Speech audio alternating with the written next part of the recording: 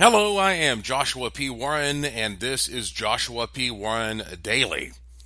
I want to talk to you today about dying words.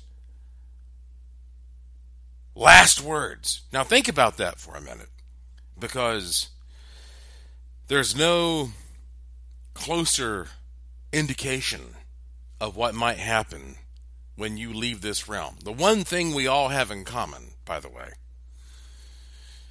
than dying words, giving us a glimpse of what the transition looks like.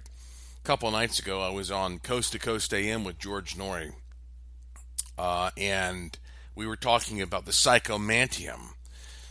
And the psychomantium is an ancient Greek setting that was used to try to commune with the dead. But we were talking about my friend Dr. Raymond Moody.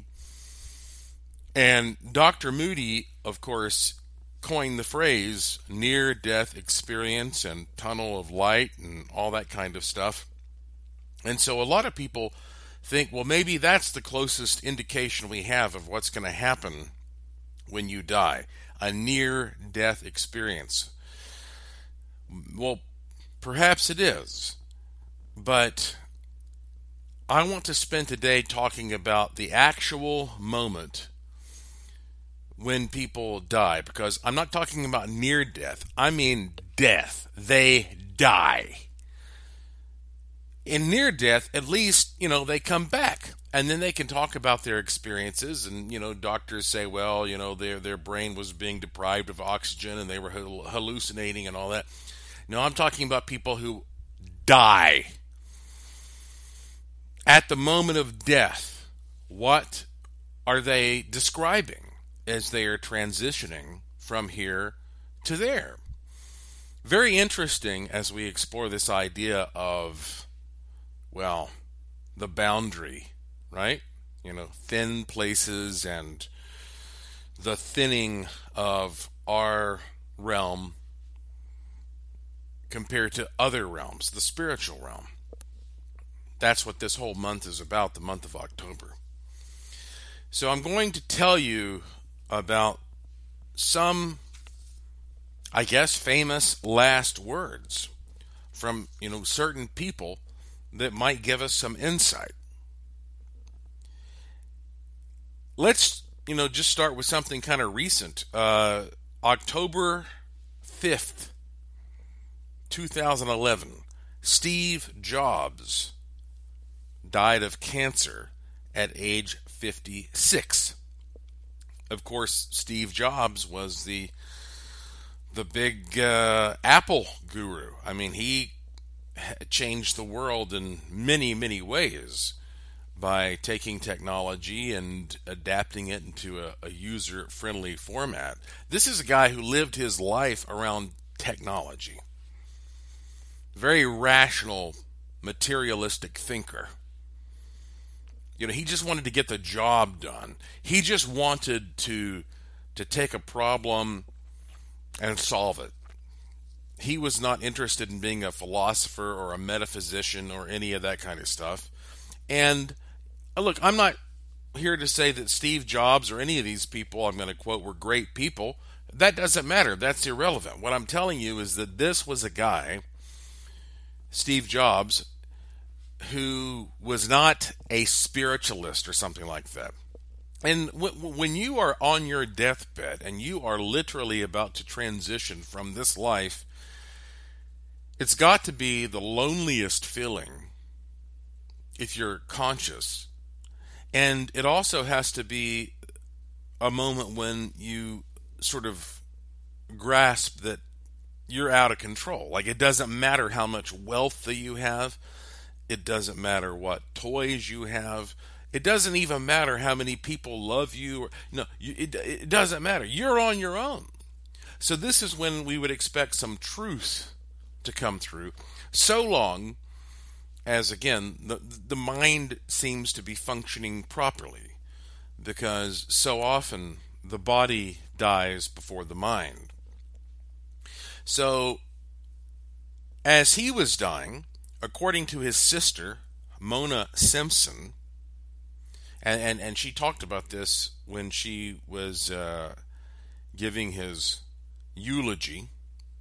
He looked at his sister Patty, and then he looked for a long time at his children, and then he looked at his life's partner Lorene,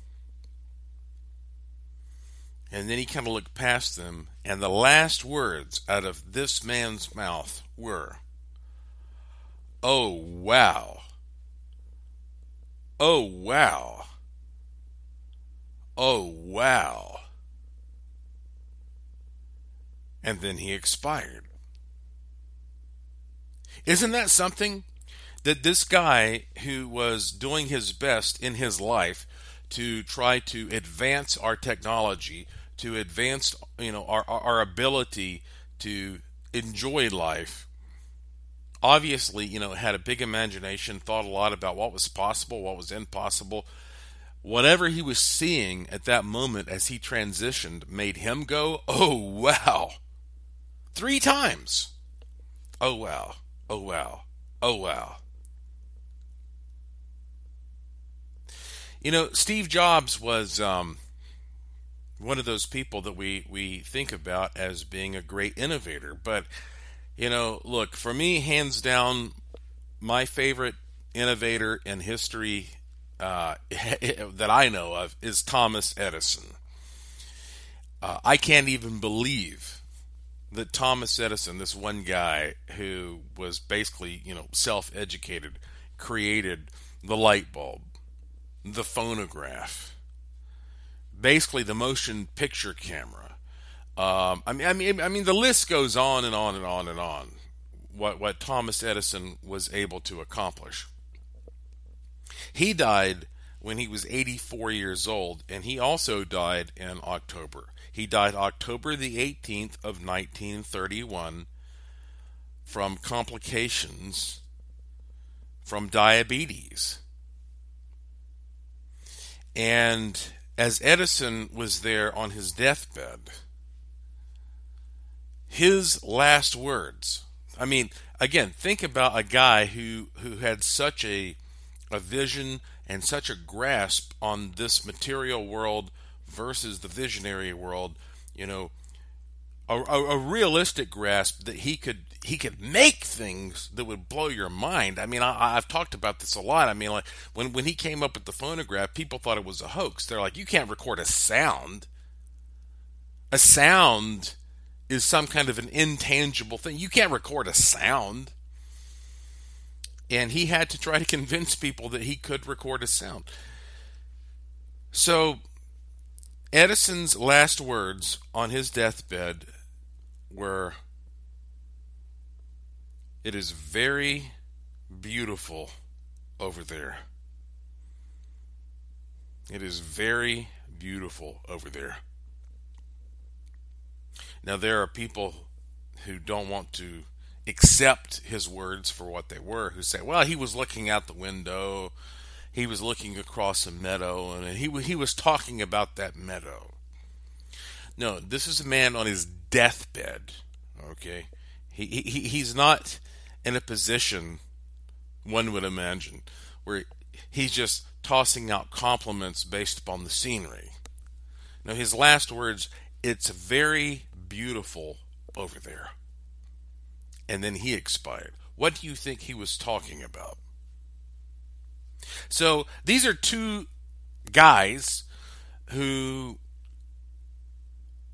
were, rationalists, who were innovators, who were inventors, who were thinkers. But how about this one? Let's go to a poet. Okay, let's go to someone who didn't have that kind of connection to the physical world in the same way. Someone who dealt with ideas and ideals and words and concepts and the more artistic side of life. Let's go to Emily Dickinson. The poet Emily Dickinson died on May 15th of 1886. She was 55 years old. She died of Bright's disease. And they say that is a kidney disease that would be described in modern medicine as acute or chronic nephritis. So something went wrong with her kidneys, okay, and it swelled and she had high blood pressure. And so all the people who were around her said her last words were, "I must go in. The fog is rising." Isn't that something? That's the last thing that she saw and said and communicated. This is a poet. This is a poet saying to us, "I must go in." In what? What is she talking about? Where is she going into? "I must go in. The fog is rising." These are just some examples. You can get on the internet and you can do your own research if you want. It's an incredible thing, isn't it? To think about humans who have worked on both ends of the spectrum, who have been obsessed with the physical and the spiritual, and they're both saying like, "Oh, I'm going into something else. I'm transitioning into something else. It's I must go in. There's a fog rising. It's beautiful. Oh wow, oh wow." As a matter of fact, going back to Edison, they say that his last breath, I don't know who Charles Edison is, one of his relatives. His last breath, they say, was captured in a test tube. Whoever Charles Edison was in the room when Thomas Edison died. Supposedly captured some of the air right as he died and put it in a test tube. And so they have that at the Henry Ford Museum near Detroit. Interesting, isn't it? So, if you look this up on your own, you can see what I'm saying. Again and again and again, people who have not had near-death experiences, but died, death experiences, again and again, if they seem to be cogent and they have the ability to articulate things, they're trying. They're trying right at that last second to tell us something about what they're seeing as they transition into the next realm. And if you think that's just, well, the brain's going haywire, all right, fine. But are you willing to risk your life on that? Are you the type of person who thinks, well, I can do whatever I want to in this life and there's no repercussion, there's no continuation of this? I don't live my life that way, and I don't think it's a good way to live.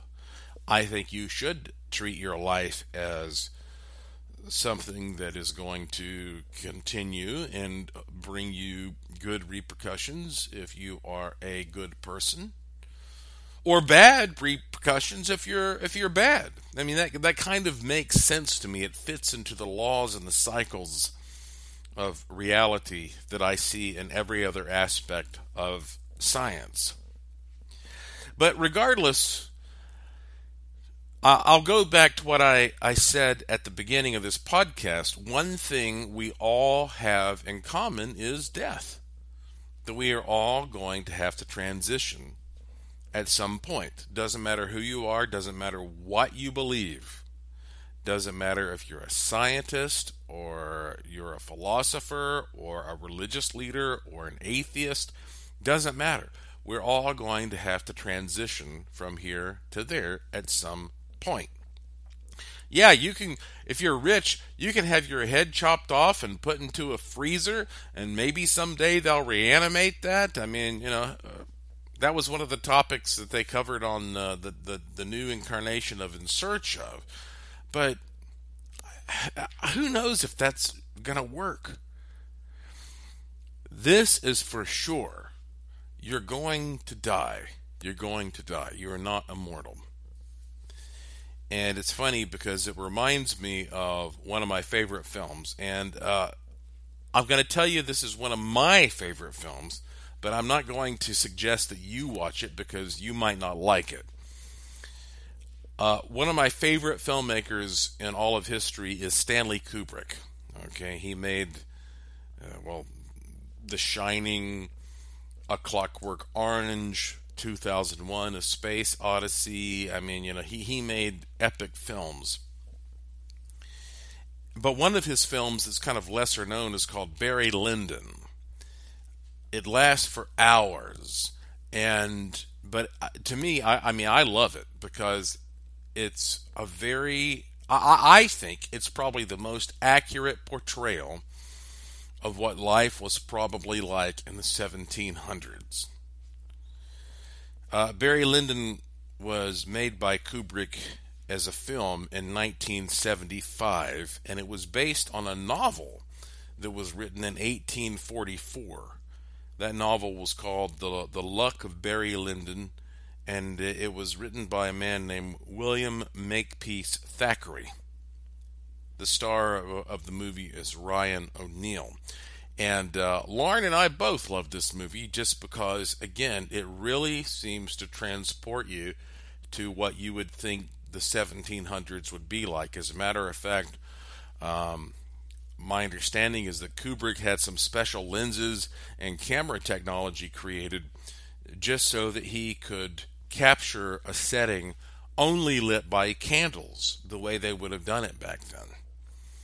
So that was pretty innovative of him.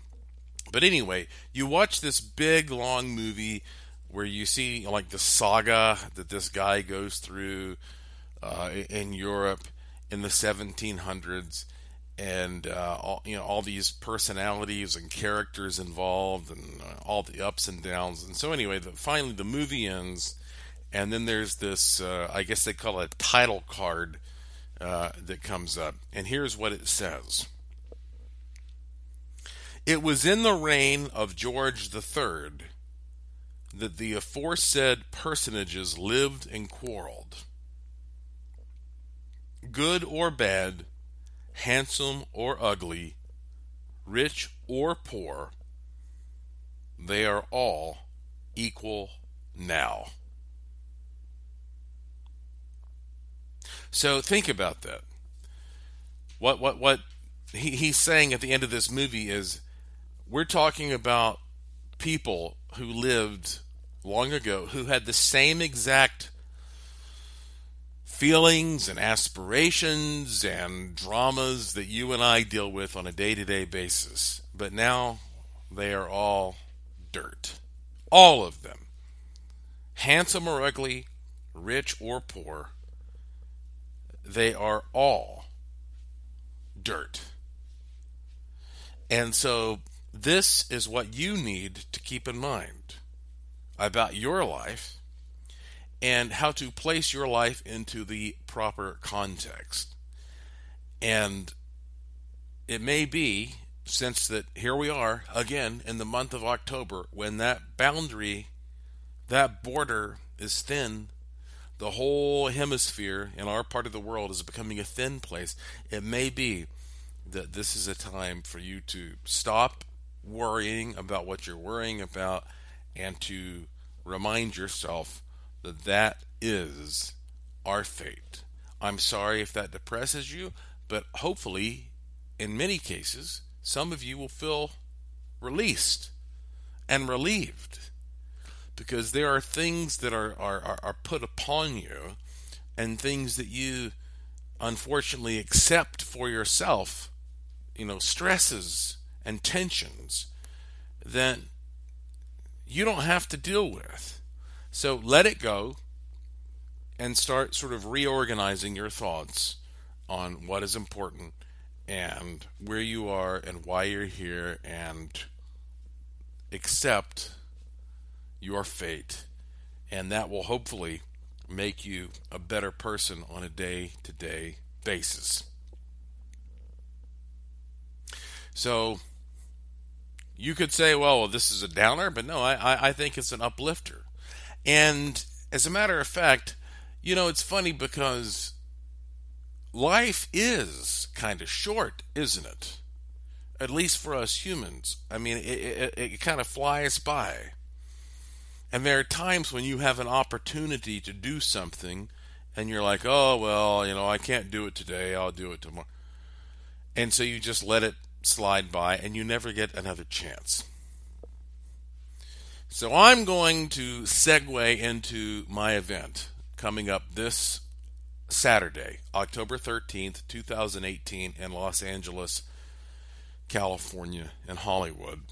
This is going to be my final Wishing Machine extravaganza. And if you want to be there, but there's something holding you back, you can't afford it, or you have some arrangement that you can't, you're obligated to, and you don't see how you can reorganize it or whatever.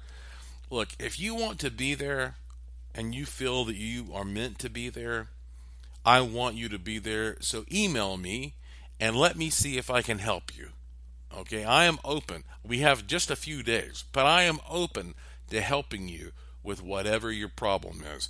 Go to joshuapwarren.com. There's no period after the P. Go to joshuapwarren.com. Just scroll down the homepage and you'll find my email address there. And I read and I usually reply to every single email that comes in. And I will do my best. If you feel like you're meant to be there, I will do my best to help you get there one way or another. It's this Saturday, October 13th, 2018, in Hollywood, 2 to 4 p.m. All the details are at joshuapwarren.com. You can click the link to the top of the homepage there. It's in yellow letters that will give you all of the info. Also, on that site, you'll find a link to this podcast. It's called Joshua P. Warren Daily. It's called that because I try to leave one for you every day. It's always short. It's always free. You'll find when you click that link that you can subscribe through various means or just follow me on Twitter at Joshua P. Warren, and I will tweet when a new one is available. So that's it for today. Thank you for listening. Thank you for your interest and support. Thank you for staying curious. And I will talk to you again soon.